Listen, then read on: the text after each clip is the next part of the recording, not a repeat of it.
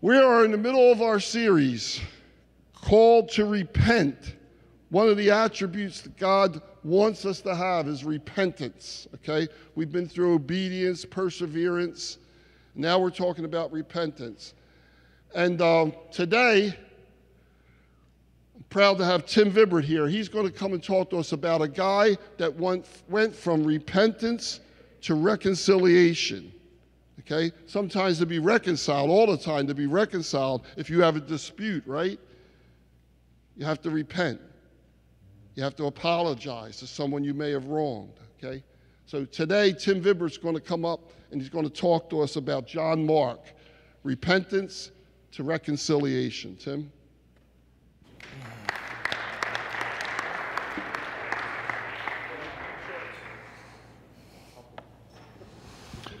Good morning, guys.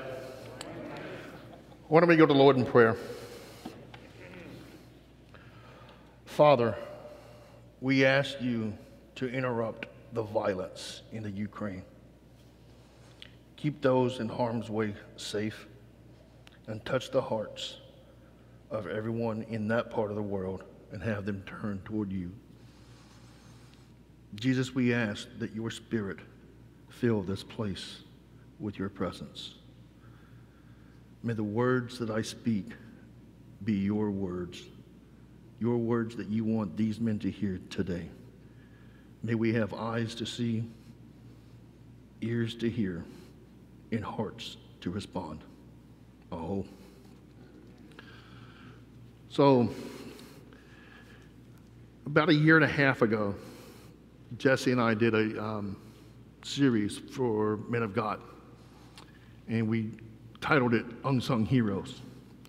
So when Michael asked me to talk about John Mark was one of those unsung heroes that we talked about in that session. So John Mark, most people know him as Mark. He wrote his account of the gospel story around 55 AD, 55 to 59 AD. But who was he? He was the son of a woman named Mary, whose house that Peter went to after escaping prison. And we learned that in Acts 12:12. When he realized this, he went to the home of Mary, the mother of John Mark, where many had gathered for prayer.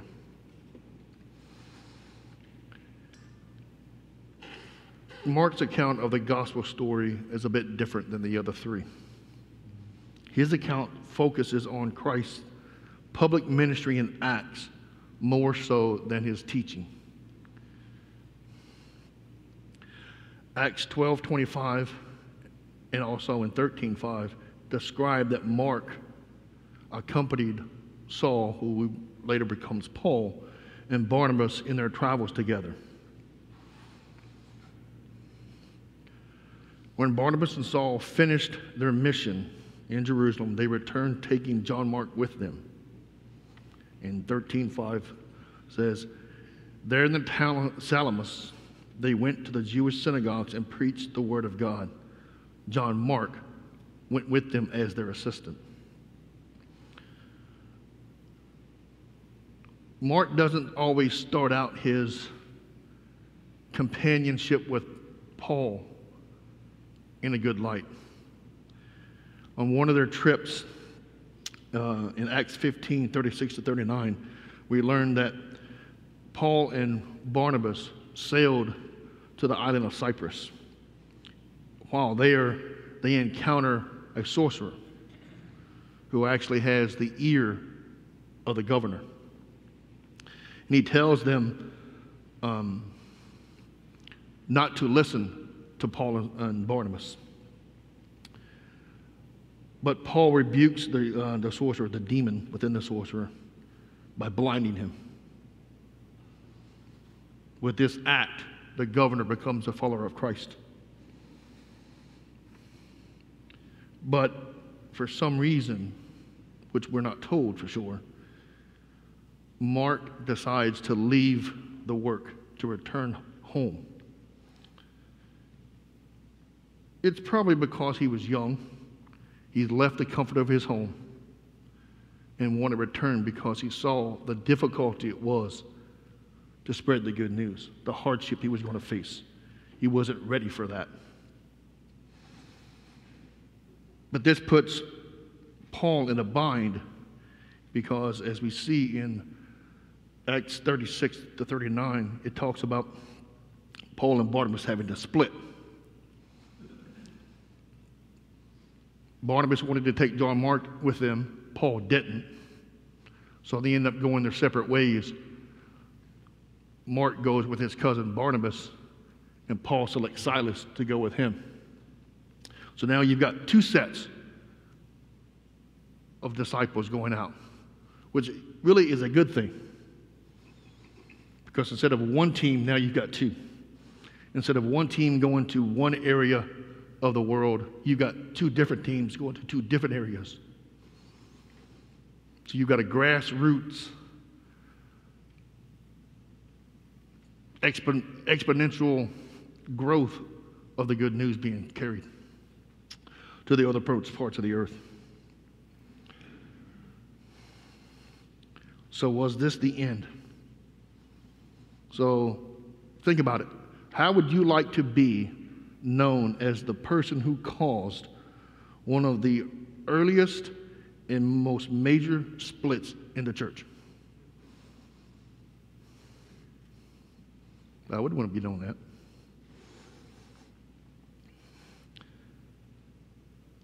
We can only speculate that Mark had sought forgiveness from Paul. He granted him forgiveness and then reconciled their relationship years later. And we learn this in Philemon 24, where it talks about Mark and Demas and Luke being co-workers of Paul. Now, Paul's in prison here. Also in Timothy 4:11, Paul writes, "Only Luke is with me. Bring Mark with you. You come, or when you come, for he will be helpful to me in my ministry." So Mark had repented, asked Paul for forgiveness. Paul forgave him. They reconciled that relationship. And by doing so, Paul became a disciple of, or Mark became a disciple of Paul and helped spread that ministry.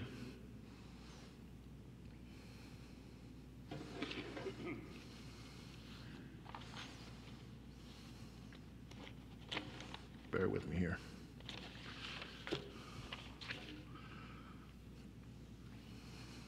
This is actually direct contrast of another unsung hero who started out well but did not finish well. So Paul started out not so good, finishes up well. And Demas is quite the opposite. He started out well but did not end well. We were given the gift of reconciliation. Christ gave us the ministry of reconciliation through his work on that sacred tree, on the cross. Our relationship with Father Creator was broken, and we needed to be reconciled. And we see that in Romans 5:10. Which says, "For since our friendship with God was restored by the death of his Son, while we were still his enemies, we will certainly be saved through the life of his Son." So while we were separated from Christ, he went to the cross, died for our salvation, reconciled that broken relationship. Through Christ's gracious gift, we can be reconciled. Colossians 1:19 and 20, it reads, "For since our friendship," "for God in all of his faithfulness was pleased to live in Christ. Through him God reconciled everything to himself. He made peace with everything in heaven and on earth by means of Christ's blood on the cross."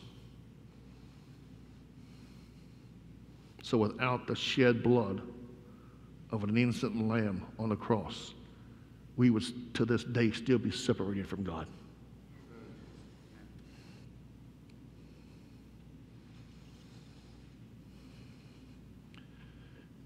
Many people have read the book of Ephesians, in particular chapter 2. The first part of the chapter deals with us being brought to life through the never-ending mercy and grace and love of Christ. And this is actually when Teospe was formed. This was actually the chapter we kind of focused in on. We focused in on Ephesians 2, but really the third part of that chapter, verses 19 and 20, where it talks about you are no longer foreigners. You have been reconciled, brought into Christ as one body, one church, with Christ as a chief cornerstone of that church. But if you really look closely at the middle part of that chapter, verses 11 through 18,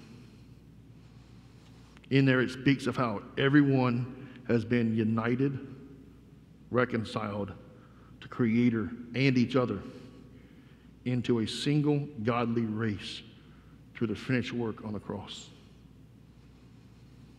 And this is kind of what Cedric was talking about on Sunday. Everyone being reconciled into one body, into the church. There's no Greek, no Jew, no white or black. There's no native, no Wasichu. Had to throw it in. Had to throw it in.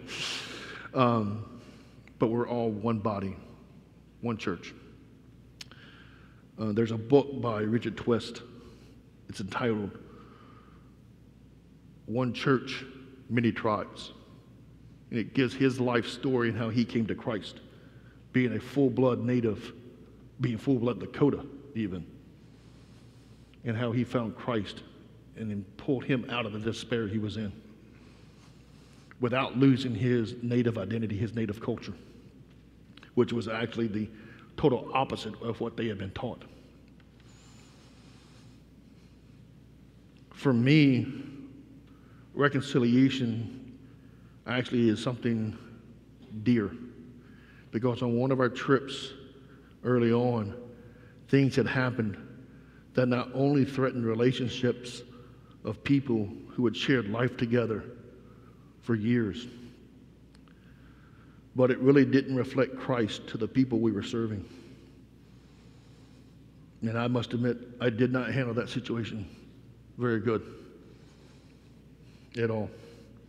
And it took praying for wisdom and a hard look at really what had happened. And I came to the realization that we were in the thick of a spiritual battle, that the enemy knew that we were beginning on a journey of the path of following Christ, sharing the good news, meeting the immediate needs of the neglected, marginalized Native American community. So some years passed before I was presented the opportunity to reconcile my relationship with some of those on the trip. Now, this didn't mean that we were close, that we began sharing our lives. Again, our lives actually took two different paths. But that still does not mean that we cannot be reconciled, rebuild that relationship, because we are still brothers in Christ. We sometimes have struggles in our personal relationships, and this is how we can apply it to our lives or your lives. In those relationships, things are said, things are done that cause emotional and sometimes even physical harms, but definitely create wounds and rifts. Although it's hard, we are called to forgive and reconcile those relationships.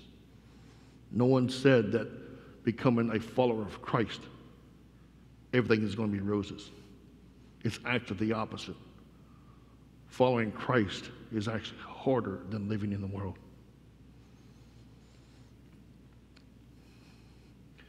We cannot control the actions of others, but we are responsible for our own actions and can be the one who initiates the healing of the relationship by being the minister of reconciliation. We have been given one mission, and that is to share the good news and reconcile others to Christ. And we see that in 2 Corinthians 5:18, where it says, "And all this is a gift from God, who brought us back to himself through Christ. And God has given us this task of reconciling people to him."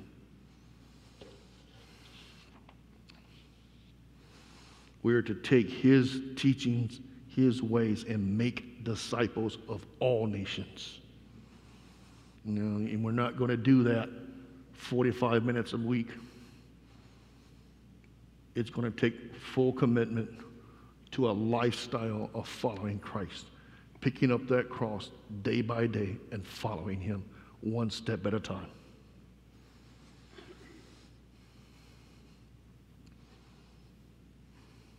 I'm going to close with this. Pray with me. Jesus, we come to you on our knees and thanking you for being in our presence. Father, when you showed us how to pray, you say we are to forgive our debtors.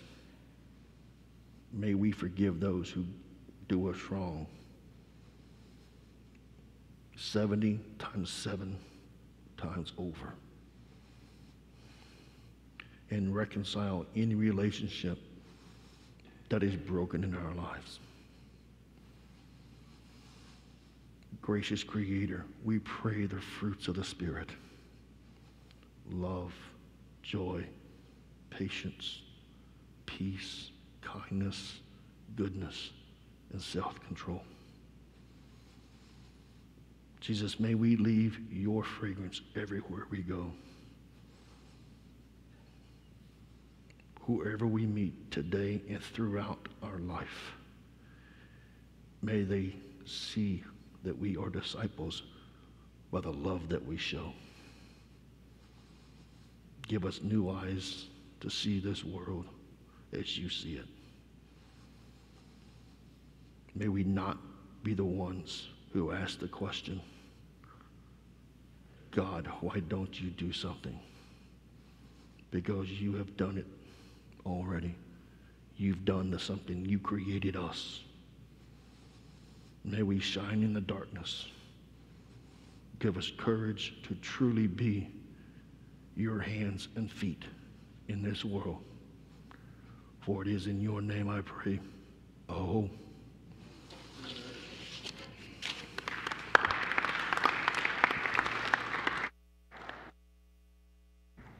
So, before we go to discussion, have you been reconciled? Have you been reconciled with Jesus Christ? Sometimes I get the feeling that maybe there's someone in this room who's ready to take that step and hasn't. Next week, you're going to hear about a man that repented named Zacchaeus. A famous story, okay, in the Bible. But there could be someone in here today that came like Zacchaeus because they were curious about this Jesus. And the Lord telling me to give that person an opportunity. So let's pray for that person, okay? And if you're here, and remember, as I always say, it's not the words of the prayer that are the meaning, but it's just the guide, but it's the condition of the heart. You've heard about reconciliation today, and maybe the Holy Spirit has challenged you, and you've been thinking about Jesus, but you've never made that step and accepted his reconciliation. You don't have to do anything. I love the quote. I've been thinking of it all week. that Phil Morgan said from Jonathan Edwards when he said, "We contribute nothing to our salvation except the sin that made it necessary." How heavy is that? And it's so true.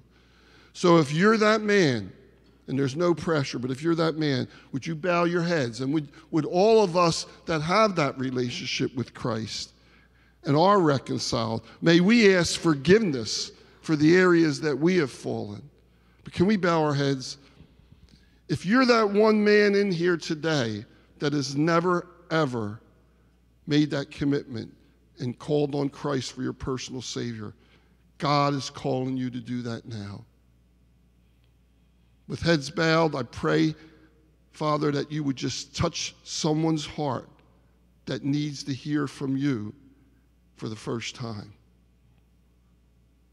And if you are that person, just ask them, Father,